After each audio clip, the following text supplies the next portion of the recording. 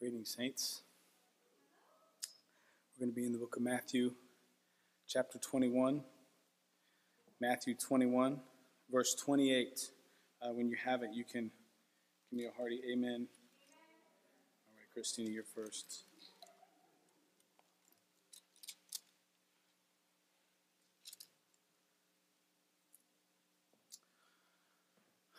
I'm going to start in verse 28 and then read to verse 46.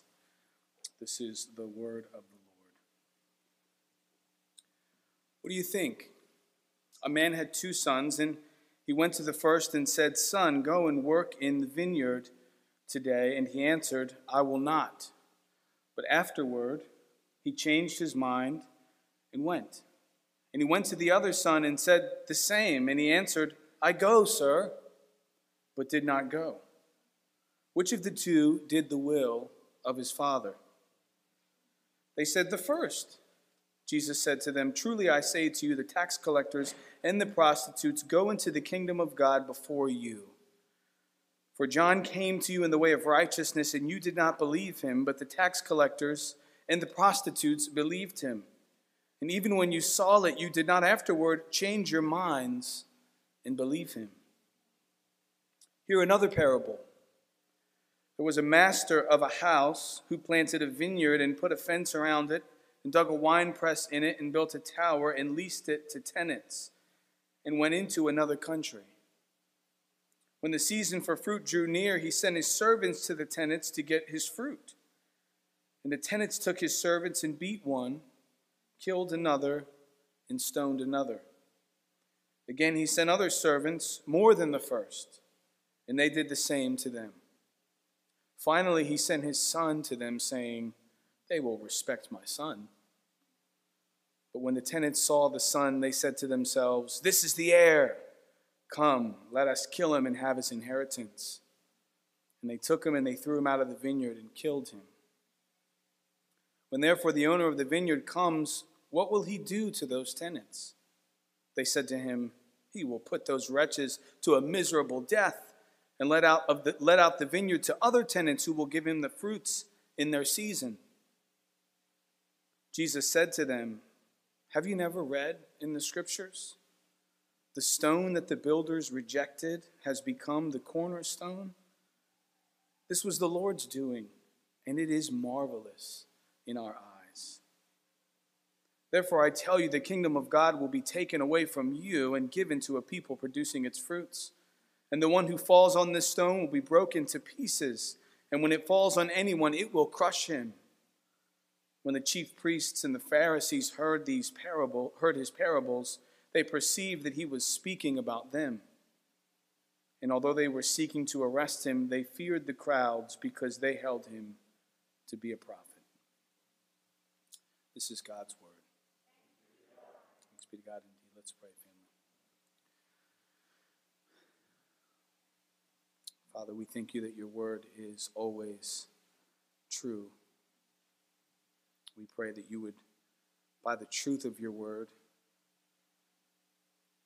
cut our hearts, convict, encourage, admonish, and that you would help me to proclaim your word rightly and point your people to Christ. I ask in Jesus' name, amen. Well, many years ago, there was a little article written in the New Yorker magazine. Anybody familiar with the New Yorker? Okay, one person. Great. All right. It told the story of a Long Island man who ordered a very sensitive barometer. That's this instrument that measures weather. And he ordered it from a respected company called Abercrombie & Fitch. So before, I didn't know this, but before they were a clothing store for teenagers and fashionable, or seemingly fashionable young adults, they were a top-line maker of sporting goods and all sorts of devices and equipment that you would need to go on adventures or be out in the outdoors, like fishing rods and guns and boots and barometers. And the article itself reads, this is from the actual article. It says, "It arrived in the morning of September 21st. He unwrapped it and was disgusted to find the needle stuck at hurricane. After shaking it in a vain attempt to start it working right, he sat down and wrote a sharp letter to A&F, that's Abercrombie and Fitch, and went right out to mail it. When he returned, his house was gone and the barometer with it. The barometer was right. The month was September. The year was 1938, and the hurricane was, this is before they named hurricanes, was later called the Long Island Express or the Great New England Hurricane. It was the most destructive storm to hit that region in the 20th century, and it almost leveled the entire island. Rather than assume that in his inability to predict the future patterns of the weather, he could be wrong, and the barometer, which is designed to be right, could actually be right, he got mad at the ones who provided him with an instrument that could and did accurately warn him of coming destruction. He rejected its message. He rejected it, and he not only lost his house, he lost the one thing that might warn him of destruction in the future. And I'm sure if he'd listened, he'd be much happier for it. Well, family, the Lord Jesus is not a barometer. He actually controls the seas and the winds and the rain and the waves. He's God's Son come from heaven with a warning of coming judgment of all who reject him and a message of good news for all who receive him. This is salvation to all who repent and trust in him. And as we'll see in our text today, he is rejected. And he is rejected by the religious leaders of his day. And he's also rejoiced in by those who trust in him, as we'll see. And he illustrates all of this and rebukes those who are rejecting him by sharing two parables that we just read. And the first is about two sons working in a vineyard, and the second is about the keepers of a vineyard and what happens to those keeping that particular vineyard. And the parables have the added benefit, as all parables do, of preaching on their own. They preach themselves. And so all I really want to do is explain them, and then I want to give us some things to consider for our own lives from each of these parables in the words of the Lord Jesus. And I'm going to do this through two very simple points, just two words: rejection and rejoicing. So if you're a note taker, point number one is rejection. Point number two is rejoicing. Point number one, rejection. Remember, we've been working our way through the book of Matthew, and this is Jesus nearing the end of his ministry. He's continuing to publicly separate himself from Judaism by displaying and defining what his kingdom is, who is in his kingdom, what his kingdom is like, and how those who are in it behave and live their lives. And so he's done this in a couple ways. The first is he's cleansed the temple. And by evicting these merchants and the thieving money changers, he permits the lame and the blind to come to him, and he heals them. And he welcomes children into the temple, and he affirms their affirmation of who he is, Hosanna, son of David, and this upsets the religious leaders. And then he leaves. And then he returns to the temple and he starts teaching in the temple with authority. And this upsets the religious leaders and teachers. And they question his authority. And last week we left off in the middle of this conversation of these religious leaders, the Sadducees, or the Sanhedrin rather, questioning Jesus' authority. And so now when Jesus speaks, he is going to speak these parables to those who challenge him with the authority that they question. He speaks with authority. And so let's look at the first parable, which is inside of our first point, rejection. This is a parable of two sons, and each one gets the same instruction from his father. Go and work in the vineyard today. Go and do work in my vineyard. And one refuses at first, but the text says afterward he changes his mind and he goes. To change one's mind is the very meaning of repentance. Yeah, repentance. To rethink something or to think differently about something.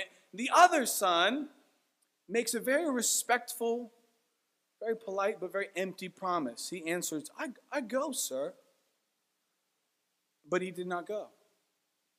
And Jesus invites them to speak on the matter. Those who challenge him, he says, what do you think?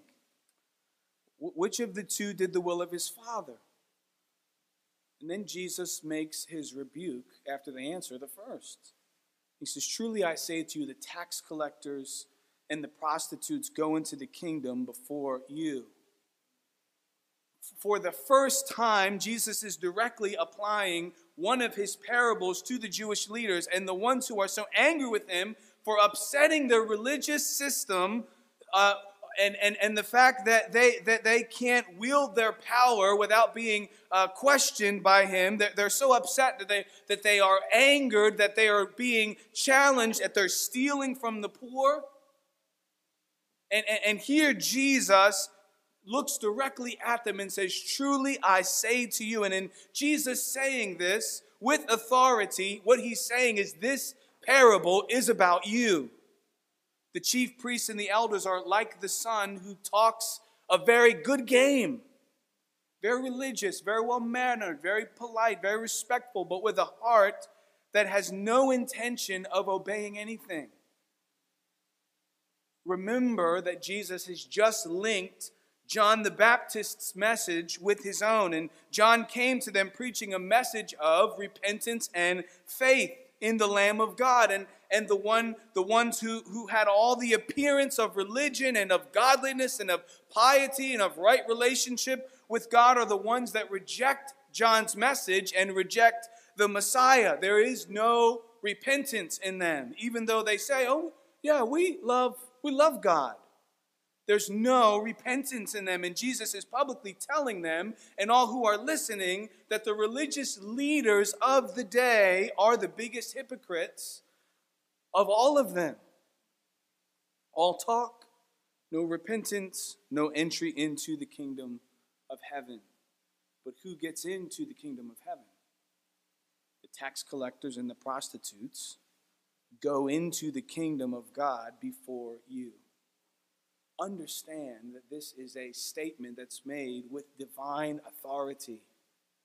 He just made a public statement to the religious leaders about who gets into the kingdom of God. This is the kind of statement that only one who wields the power of a king can make. He sees through the dressing of their religious politeness to their very heart, and he's not fooled. And we will often say with full acceptance that yes, God sees. He's all-seeing, and which means that he sees everything. It means that he sees through what you see and what I see, and he sees through me. He sees our hearts, and the heart of those who were on the outside considered the scum of society, tax collectors and prostitutes, can live a life that for a time says no to God, but then repents and does the will of the Father. They enter into the kingdom. So what is Jesus doing but ripping down the idea that Jewishness or religiosity, the things that these religious leaders prided themselves in, are actually worth anything? It makes no difference in the kingdom of God. There is no distinction between Jew and Greek. Paul says, and Peter at Jerusalem says this in Acts 15, brothers, you know that in the early days God made a choice among you that by my mouth the Gentiles should hear the word of the gospel and believe, and God knows the heart. He bore witness to them by giving them the Holy Spirit, just as he did to us, and he made no distinction between us and them, having cleansed their hearts by faith. So the righteousness of the religious leaders is merely words, and that is not enough. It's not the words themselves that are actually rejected. It's the heart behind the words. Words are part of our profession of faith. If you confess with your mouth and believe in your heart that Jesus Christ is Lord, you will be saved. And so all different kinds of sinners can come to Christ If they confess with their mouth and their hearts are transformed by his grace and they're given saving faith, they will be saved. I do think it's interesting here that there is no indicator of how much time went by before the one son changed his mind, repented, and did the Father's will. It could have been a little while, it could have been a long while, and to the one who's not following Jesus, I would plead with you, don't let there be any more time between your no and I will go. Come to Christ now. He stands at the door waiting to receive you. Come to him now. You don't know what's around the next corner. You don't know if you'll ever get another opportunity to trust in him. Listen to James Boyce when he says, if you delay now, you have no guarantee that you will be able to come to Jesus later. You may, but sin takes its toll, and one of the things sin does is trap us so that we cannot get free even if we want to. And usually we don't even want that freedom. I would plead with you, come to Jesus now. Kids, when I was little, your age, I used to think, when I'm older, I'll follow Jesus then. When I'm older, I'll be smarter, I'll be wiser. I used to picture myself on a rocking chair, drinking lemonade and making wise sayings. I think I saw it in the movies. And I thought, when I'm older, that's when I'll follow Jesus. Do you ever feel that way? Maybe. My encouragement to you is this. God wants you to confess your sins right now. He wants you to repent and follow him right now. And he's told you right now that he so loved the world that he gave his only son. If you believe in him now, you will not perish, but you will have eternal life.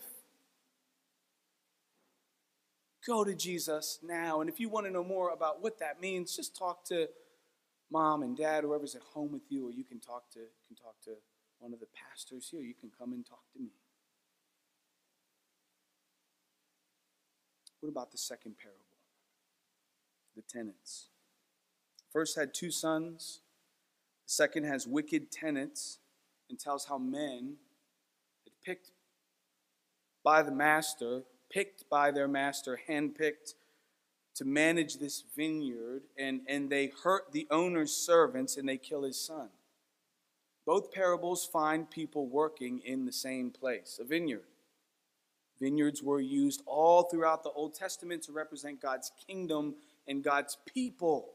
And Jesus says that the vineyard owner, the master of the house, plants a vineyard and puts a fence around it, a protection around it. He puts a wine press in it, and he builds a tower to watch over it. And this is a direct reference to Isaiah 5, 1 through 7, where Israel is seen as God's vineyard. It's often called Isaiah's parable of the vine. I'll just read a couple verses, the first 2 verses from it.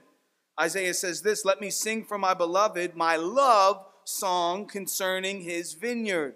My beloved had a vineyard on a very fertile hill. He dug it and cleared it of stones and planted it with choice vines. He built a watchtower in the midst of it and hewed out a wine vat in it. And he looked for it to yield grapes, but it yielded wild grapes." And so Jesus is referencing this, obviously, on purpose. Notice in Isaiah's parable that the master of the vineyard goes looking for fruit. He goes looking for good fruit. I looked for it to yield grapes, but it yielded wild grapes. In other words, he looks for good fruit and he finds bad fruit. And Hosea 10 talks about this same vineyard. It says the reason that there's bad fruit there is because of Israel's idolatry. He says, Israel is a luxuriant vine that yields its fruit. The more his fruit increased, the more altars he built. As his country improved, he improved his pillars. Their heart is false now. They must bear their guilt. The Lord will break down their altars and destroy their pillars. And what does Isaiah 5:5 say? That now I will tell you that what I will do to my vineyard. I will remove its hedge, and it shall be devoured. I will break down its wall, and it shall be trampled down. So none of this is lost on the religious leaders. They know exactly what Jesus is talking about. They would have understood exactly what he was referencing. All throughout the Old Testament, God, his Father, sent his servants, the prophets, from Jonah to John the Baptist into his vineyard, his people, his kingdom, to call them away from their idols and all of their bad fruit to repentance and faith in him, so that they might bear fruit for his glory, and they hated their message. They rejected them. They abused them. John the Baptist, they killed him. And God would come himself into his vineyard. He would come into his own vineyard, among his own people, to call them away from their idols to repentance and faith in him. And what would they do? They would kill him too. There was a man sent from God whose name was John. He came as a witness to bear witness about the light, that all might believe through him. He was not the light, but came to bear witness about the light. The true light, which gives light to everyone, was coming into the world. This is what Jesus is trying to tell them. He was in the world, and the world was made through him, yet the world did not know him. He came to his own, and his own people did not receive him. But to all who did receive him, who believed in his name, he gave the right to become children of God, who were born not of blood, nor the will of man, nor the flesh, but of God. That's Jesus' point. These are the religious leaders, the teachers of God's word, the ones who are supposed to protect and look after God's people. And they're stealing from them, and they're lying from them, and they're lying to them, and they're taking things from them in the temple, and they're throwing fits of anger when the Son of God comes to confront them. They've rejected his message. They've rejected John the Baptist's message, and their last feat of rebellion is going to be crucifying the Son of God. And why do they want to crucify the Son of God? Look at verse 38. So that they might have his inheritance. What does the Son inherit? What does Jesus inherit? The glory and praise of the nations. Psalm 2, the Lord said to me, "You are my Son. Today I have begotten you. Ask of me, and I will make the nations your heritage," or your inheritance, and the ends of the earth your possession. And this is what they want. They want the glory. They want all the glory. And they see Jesus taking what is rightly his, and they lash out. And they will kill him. In the same psalm, they're warned, "Serve the Lord with fear and rejoice with trembling. Kiss the Son, lest he be angry and you perish in the way, for his wrath is quickly kindled." And God sends his very own Son, and they don't kiss him. They'd rather kill him. They'd rather see him undone rather than their hearts be undone by their sin and humbled to repentance. They'd rather lash out in anger against the one who came to save them. They have the opportunity to be made right, but they would rather, because the text says they fear the crowd, look right in front of everybody else. They have the opportunity to come to Christ, lest he be angry. But they reject him, and that rejection will be their destruction. Jesus says the kingdom of God will be taken away from you and given to people producing its fruits. In other words, the very thing that they are trying to keep by their hatred and rejection of Jesus is lost. You reject the king, you lose the kingdom. But those who embrace the king are brought into his kingdom. And God's kingdom is a nation full of people from every corner of the world. His own people did not receive him, John says, but to all who did receive him, who believed in his name, he gave the right to become children of God. The religious leaders want to arrest Jesus, kill him, and give him a miserable death, and they will. They'll get their wish. He will go to the cross, and they'll think that they've won. They'll think that they've gotten one up on Jesus, but just 3 days later, we know this. They went to the tomb, taking the spices they had prepared, and they found the stone rolled away from the tomb. But when they went in, they did not find the body of the Lord Jesus. While they were perplexed about this, behold, 2 men stood by them in dazzling apparel, and as they were frightened and bowed their faces to the ground, the men said to them, "Why do you seek the living among the dead? He's not here. He's risen." So just what the Pharisees, religious leaders, and the elites of the day thought that they had won in the death of Jesus, he's proven that they've lost because he's been resurrected from the grave. Not even death could conquer him. He conquered death.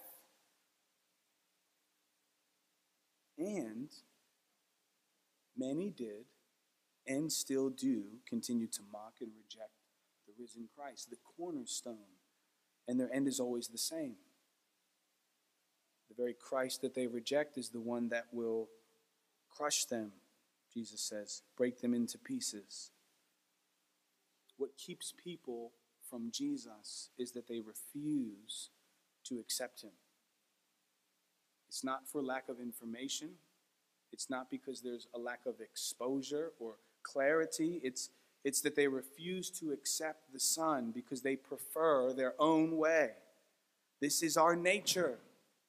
And if left unchanged by the Holy Spirit, we will forever reject the Son. Romans 3 says, "For we have already charged that all, both Jews and Greeks, are under sin. As it is written, none is righteous.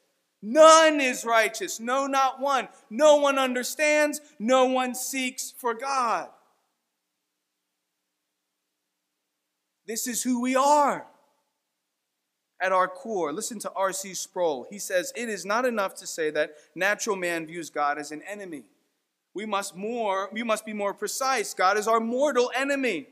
He represents the highest possible threat to our sinful desires. His repugnance to us is absolute, knowing no lesser degrees. No amount of persuasion by men or argumentation from philosophers or theologians can induce us to love God. We despise his very existence and would do anything in our power to rid the universe of his holy presence." And so at our best, this is who we are. We reject the Son.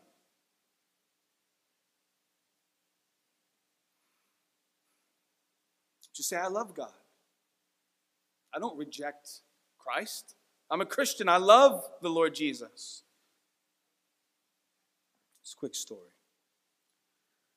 Someone let Cindy and I borrow some baby stuff. Okay, so like high chair and pack and play and some other stuff in there too. And the high chair was kind of like this Cadillac of high chairs.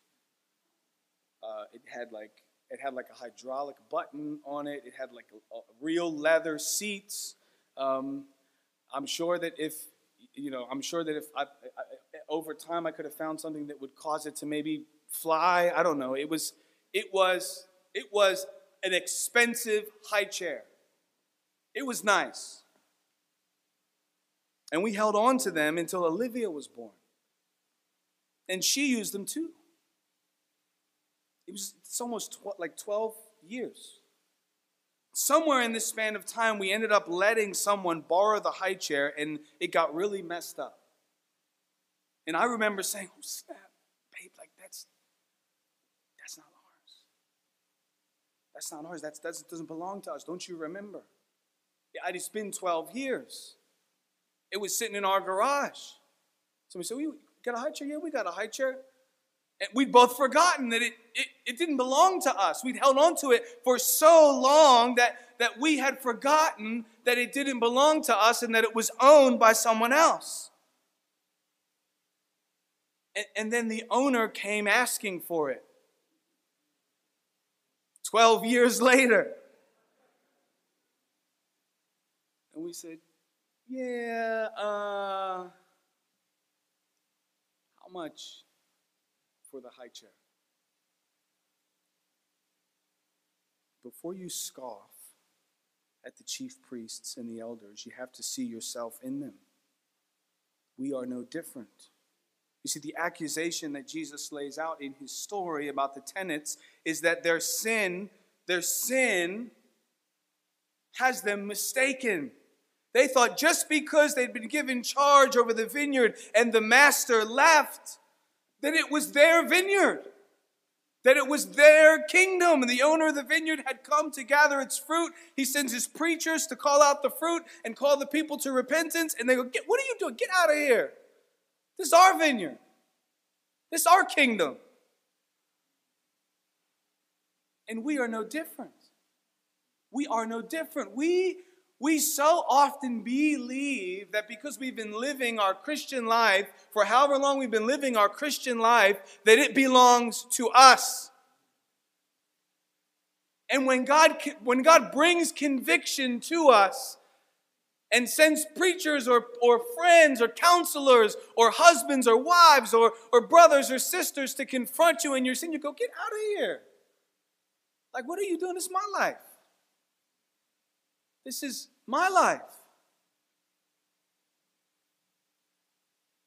The more you do that, the more you try to convince yourself that you are the one that's able to call the shots in your own life, the easier it will be to do. The evil tenants in the parable did not start by killing the servants. They started by first hypocritically saying, I'll go, and then they don't go. And then in the next parable, they start by abusing and mistreating, and then they end up killing them. But once they started to protect the lie that this kingdom or vineyard was their own, they had to keep protecting it. And we are no different. The more we try to convince ourselves that we, God's vineyard, God's vine, don't belong to God but to us, the easier it will be to continue to reject Him. The easier it will be to continue to scoff at conviction. The easier it will continue to be to persist in sin.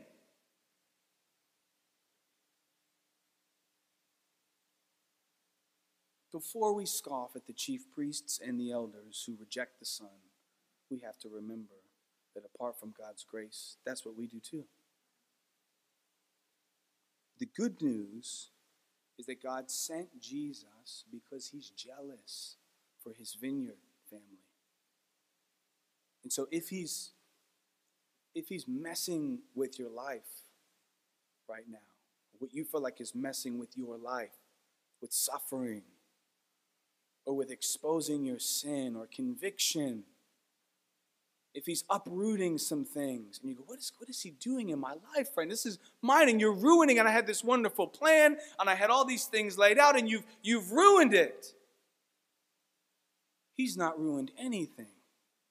He loves you supremely if you are in Christ. It's to remind you that your life is not your own. You belong to Him, and you were purchased with the price of His life, and you can rejoice. Which leads us to our last point. Jesus said to them, having never read in the scriptures, the stone that the builders rejected has become the cornerstone. This was the Lord's doing. It is marvelous in our eyes. The text he's referencing is Psalm 118. The crowds quoted this earlier, a different section of it, when they cried out to Him, Hosanna, Son of David. And here Jesus quotes the verses just before that.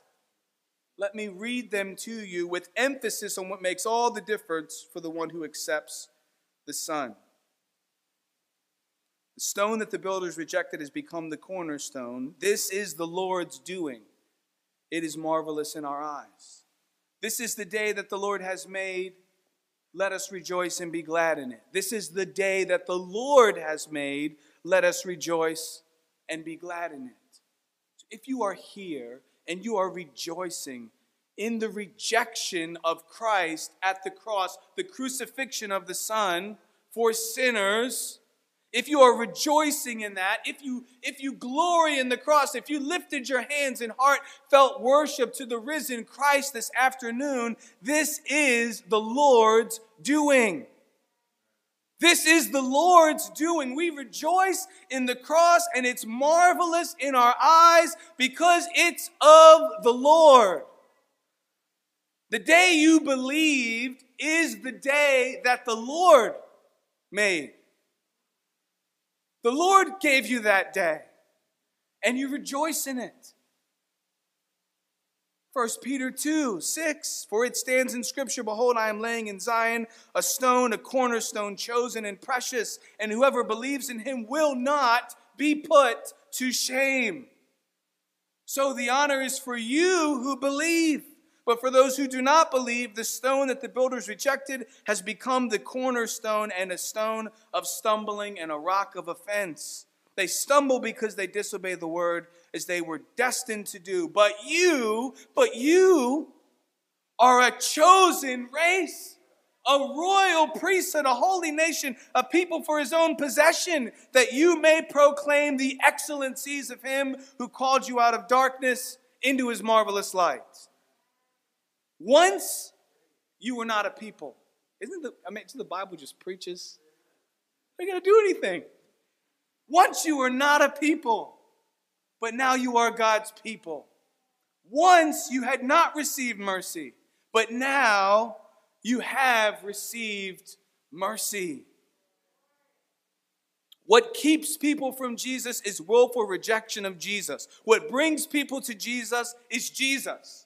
Bringing you to the cross where he was poured out for you, made a curse for you, punished in your place, and he shows you your sin, and by his grace he gives you a new heart. The difference between the two sons in the first parable is God's grace. And the difference between the hypocrites who kill the Son and the ones who embrace him is God's undeserving, unearned, freely given, abundant, and amazing grace. If the cross is marvelous to you, it's all of undeserving grace. And if it's grace that brought you, it's grace that keeps you, saints. This is a room full of many people who are only rejoicing because God has, in his unfathomable love and mercy, caused you to rejoice. He saved you. You were dead in your trespasses and sins. You were a child of wrath like everybody else. But God is rich in mercy because of the great love with which he loved us, church. Even when we were dead in our trespasses, made us alive together with Christ. Do you abide in the vine today? Do you belong to the Son? Have you kissed the Son? Do you rest in the cornerstone for salvation? If the answer is yes, you can just look to your neighbor and say, you didn't do that. You didn't do that.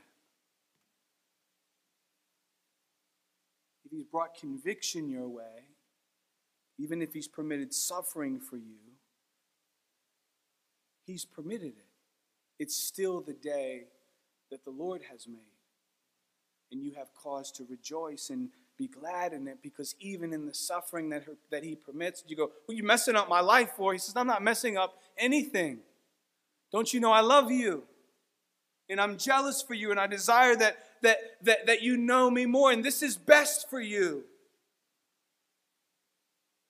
Here's my final consideration for you. I have 3 of them. They're very simple. Christian, do not reject the conviction of the Lord when he's at work in his vineyard. Here's vineyard. Trust that Jesus died, was rejected for your good. For your good. He upturns this illusion that your life is yours to show you that your life is his and that you are safe in the crucified and risen Christ, and he will one day bring you to himself. Don't reject, scoff at, complain about, grumble about what the Lord is doing in your life, because it belongs to Him. You belong to Him. The second is rejoice in the God of your salvation. Rejoice in the God of your salvation. If you don't feel like rejoicing, do it anyway. And pray that God would change your heart to feel what you proclaim. If you don't feel like singing, do it anyway. And ask God to change your heart to feel what you sing about. Rejoice in the God of your salvation. God has this amazing way of turning our hearts when we actually do what He's called us to do. And lastly, to those who reject Christ, no one expects the hurricane of God's judgment to come, but it will come for everyone who reject the Son. And I would plead with you to trust in Christ today. And Christian, continue to warn and encourage those to trust in the one that you've trusted in for salvation and to not reject Him. Amen? Amen. Let's pray. Oh, Father, we thank you for your word. We thank you that if we can amen in Christ's name with hearts that have been changed by Him, it's because of His work in our life and not our own. Would you keep us from hypocrisy? Would you keep us from rejecting you even in our lives as believers? Would you keep us from rejecting Christ and the work that He seeks to do in our lives? Would you help us to see that all you do for us is mercy and good for our sanctification? Would you give us grace to believe it and to encourage one another in it? I ask this for your glory in the precious name of Christ.